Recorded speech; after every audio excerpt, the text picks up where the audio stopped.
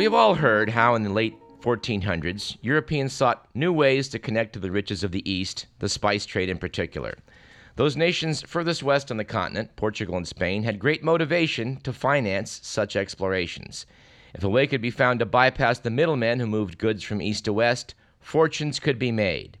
We were taught these things when we learned about Christopher Columbus, a man who was convinced that a brief sail to the west would land the ships entrusted to him by the Spanish in India and make everyone rich.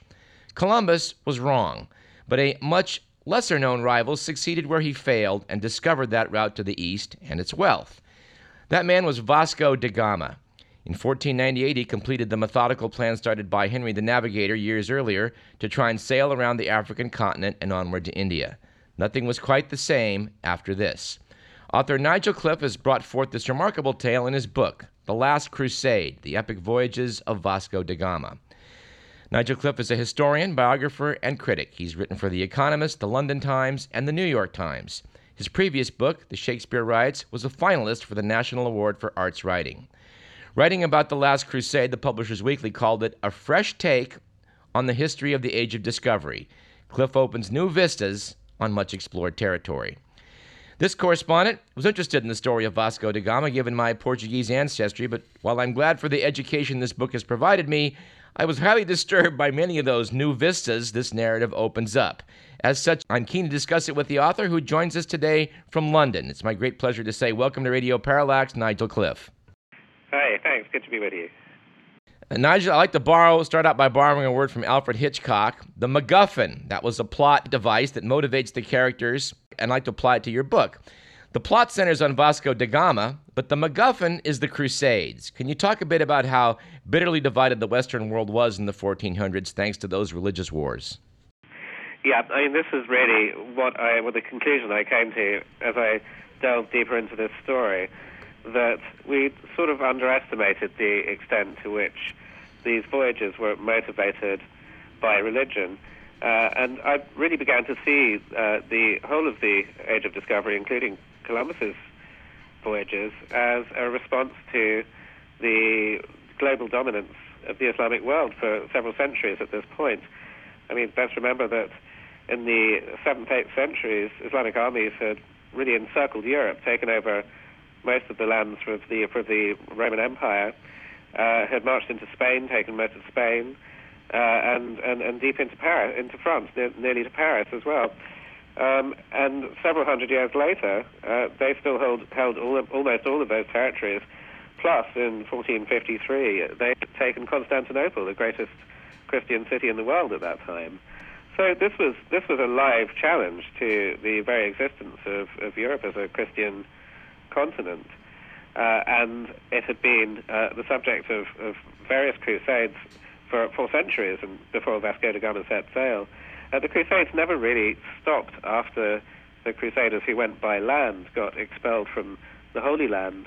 It's just they weren't so successful. They were called year after year, but with little success. And really, I think what the Portuguese saw was that if they were to sail around Africa, halfway around the world, really, to get nearly to the eastern Mediterranean, they could accomplish what had thwarted Europe for so many centuries. Well, I appreciate very much, Nigel, how long you took in the book to explain what led up to the late 1400s, particularly talking about Islam.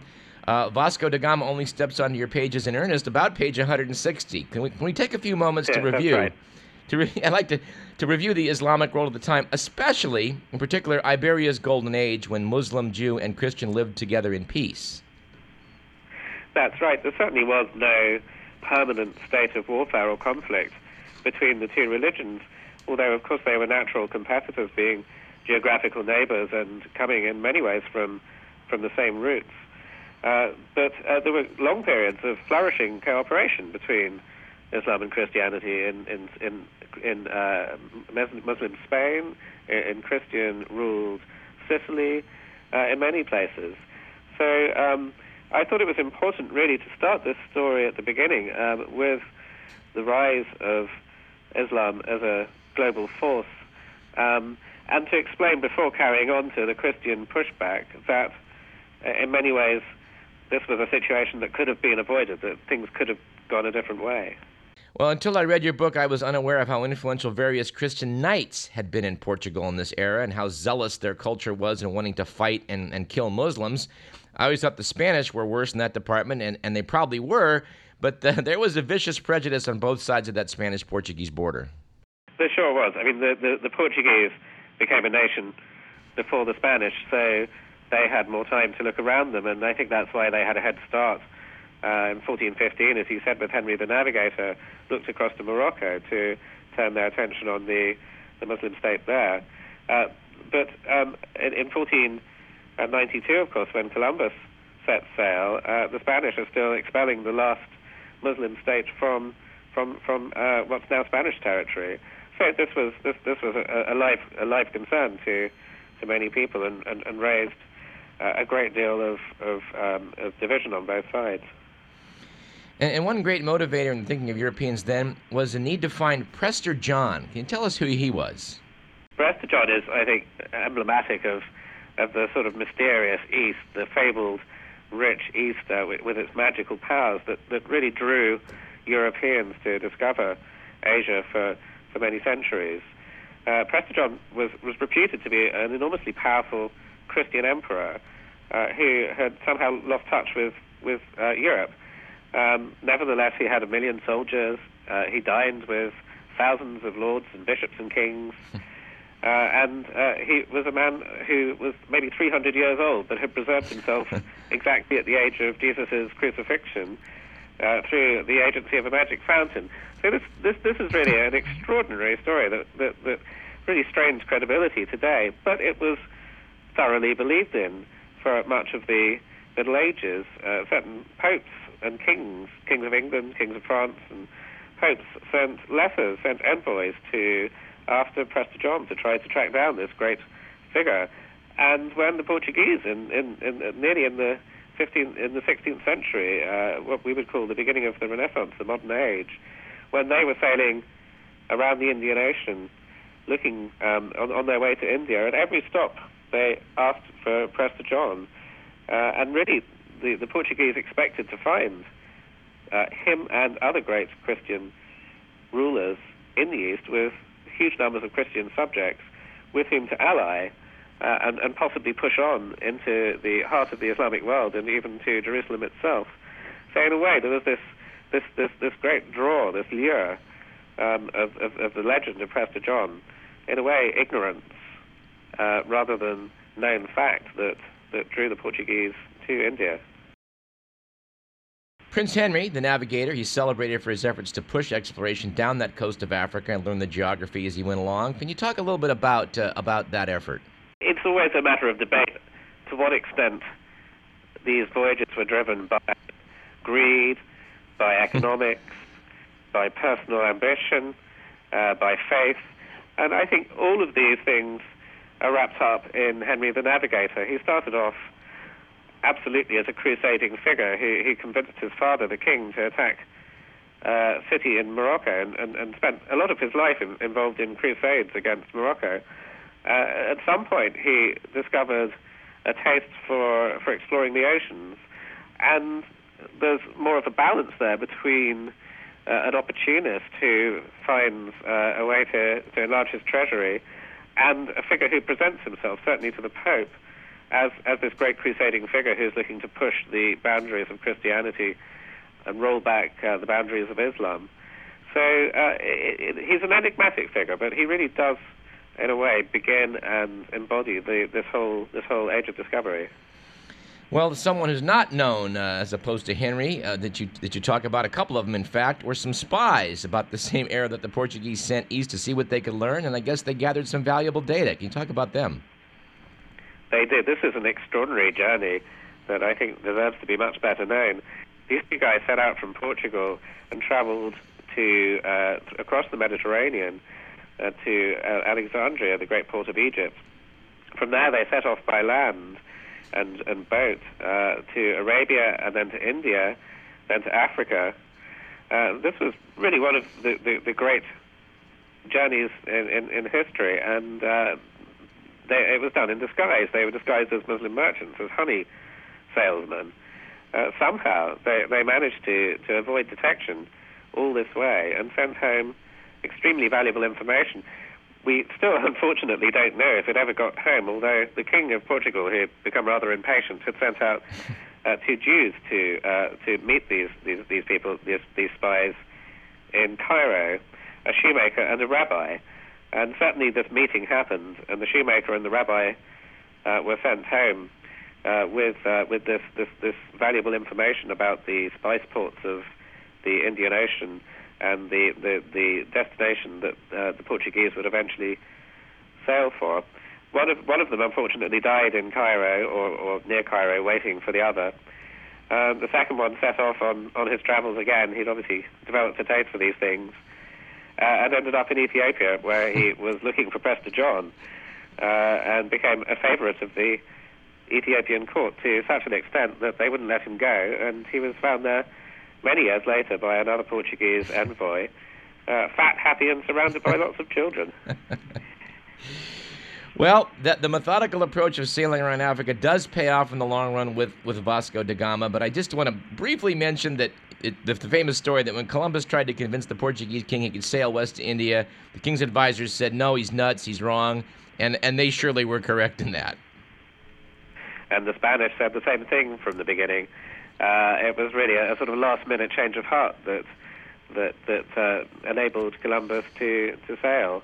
The Portuguese, by the point Columbus was plying them with his demands for substantial rewards for this what seemed to be a harebrained trip, had invested many decades and many lives and a great deal of cash in exploring the Atlantic and the west coast of Africa, and they were getting near to the Cape of Good Hope. Just after Columbus took himself to Spain, in fact, Bartholomew Diaz arrived or sailed past it, rather than actually seeing it, but discovered the whereabouts of the Cape of Good Hope, and that put paid to any interest the Portuguese had in Columbus's schemes. So the Portuguese really felt that they'd got this idea cornered, and they were pretty angry when Columbus went off the other way and actually discovered something that seemed quite interesting after all. We're speaking with author Nigel Cliff about his most fascinating book, The Last Crusade, The Epic Voyages of Vasco da Gama. The Christians wanted to believe, as you mentioned a moment ago, that there were fellow Christians in India, and I was amused to note that they wanted to believe it so badly that when they got there, they mistook Hindu temples for churches and praying to Krishna as praying to Christ. It shows how ignorant they really were, but wishful thinking. That's right. I mean, it's a comical story in some ways, but it actually goes to the heart of what they were about. I mean, they were looking for Christians, and they were so determined to find them that they really didn't believe the evidence in front of their eyes. They thought these pictures of saints on the temple walls with their teeth baking out and their multiple arms were some sort of weird, deviant type of saint, but they were convinced that they were Christian saints nonetheless. And this went on for several years. Someone called he became baptized as Gaspar da Gama. Nothing to do with Vasco da Gama himself. In fact, was captured by Vasco da Gama and taken home in chains, but adopted his captor's name in Portugal. Persuaded the king that India was full of Christian monarchs with thousands of war elephants and troops and vast numbers of Christian subjects, and he followed it. Obviously, this person was good at self-advancement, but it took them quite a long time to work out that Christians were very thin on the ground in India. But an irony of your tale, among many, is that there were Christian population in India. They evidently were founded by Thomas, disciple of Jesus, and they, whose actual Christians, subsequently fall victim of the same religious persecution you talk about in the book, in the guise of the Inquisition. That's right. I mean, of course, there were Christian communities all over Asia. In fact, it's thought that the Indian Christians probably were evangelized by Christian missionaries from Persia, from today's Iran.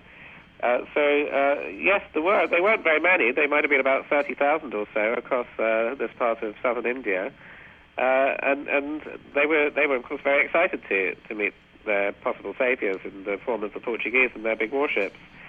But it didn't prove to be the case.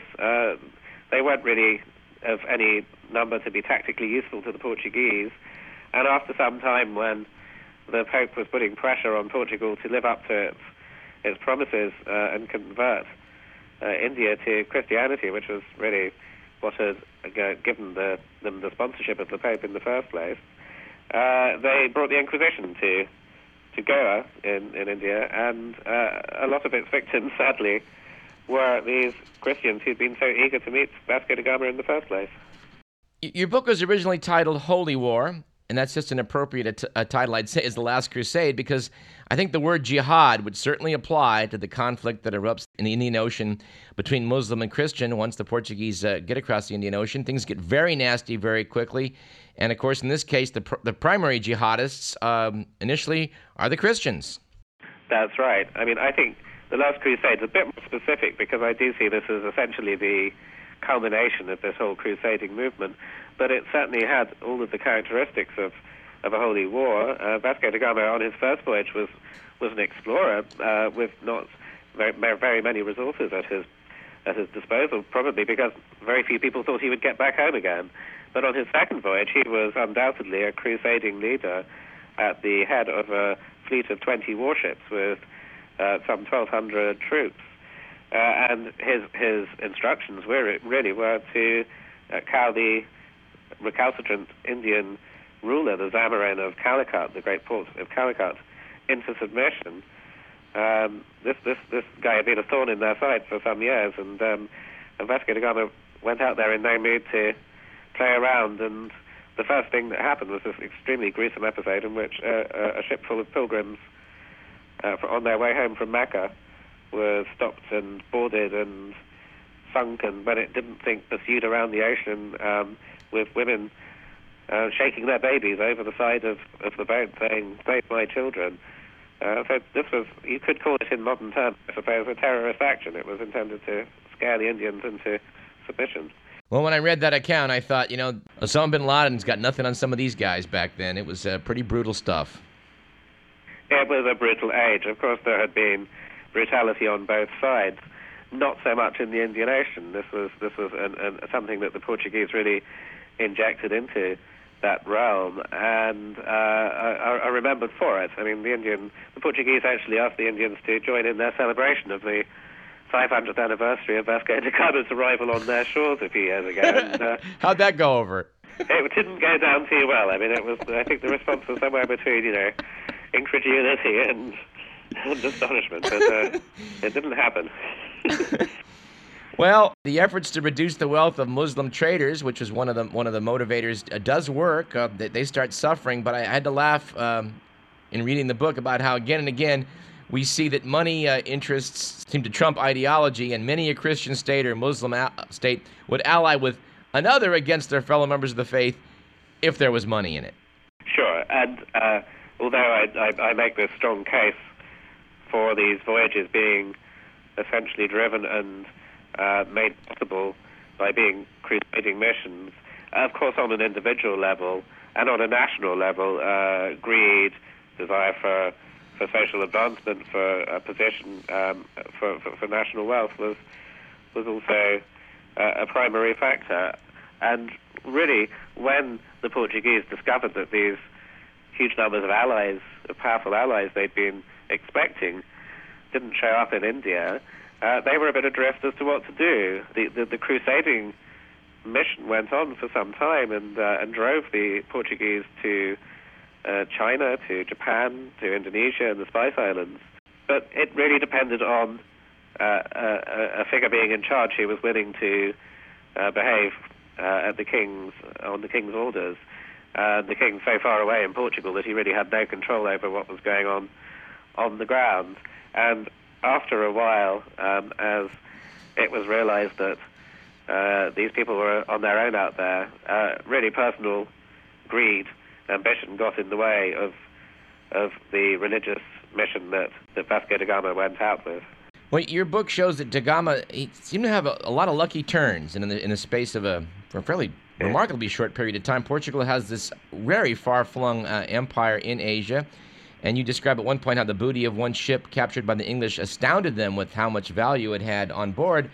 But the spending for arms was an equally amazing drag on the wealth accumulated, and I guess there's probably a major lesson in that for us today. Yeah, I mean, certainly. I mean, in the terms of Portugal, I mean, a country of 1 million people trying to supply a world empire was an extraordinary thing. It's still extraordinary today that they were the first and essentially the last colonial empire. Really disbanded very recently, some of the outposts of Portugal. But I think there are great lessons for today.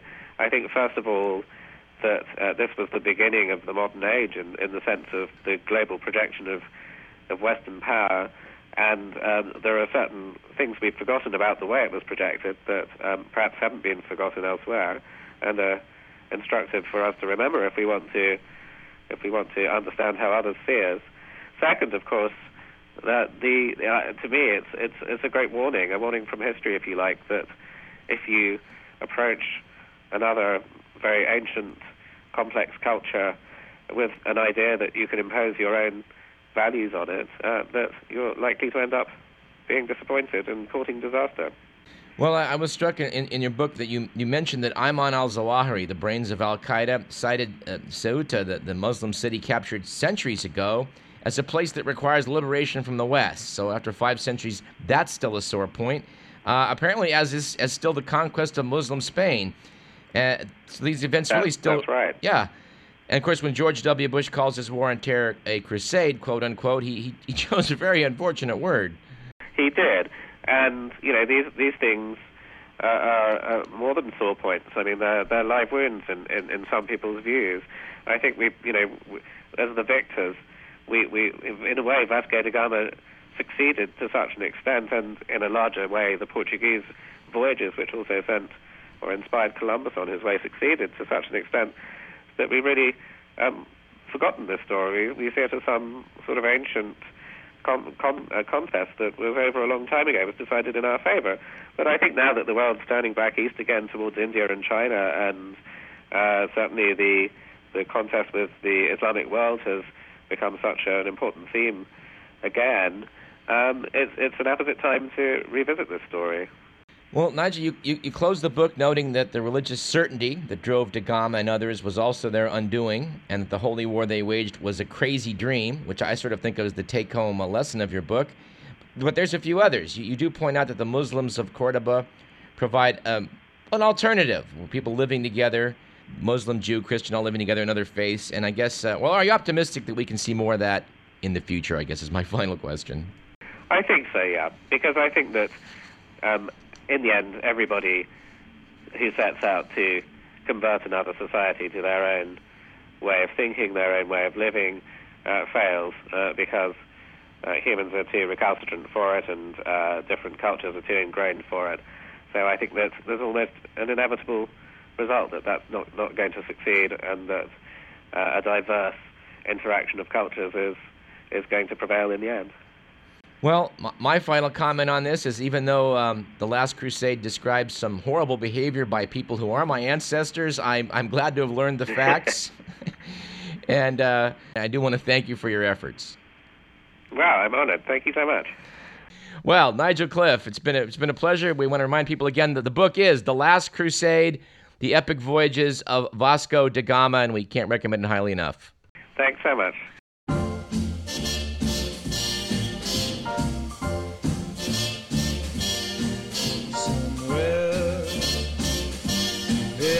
Sea, somewhere waiting for me. My lover stands on golden sands and watches the ships that go sail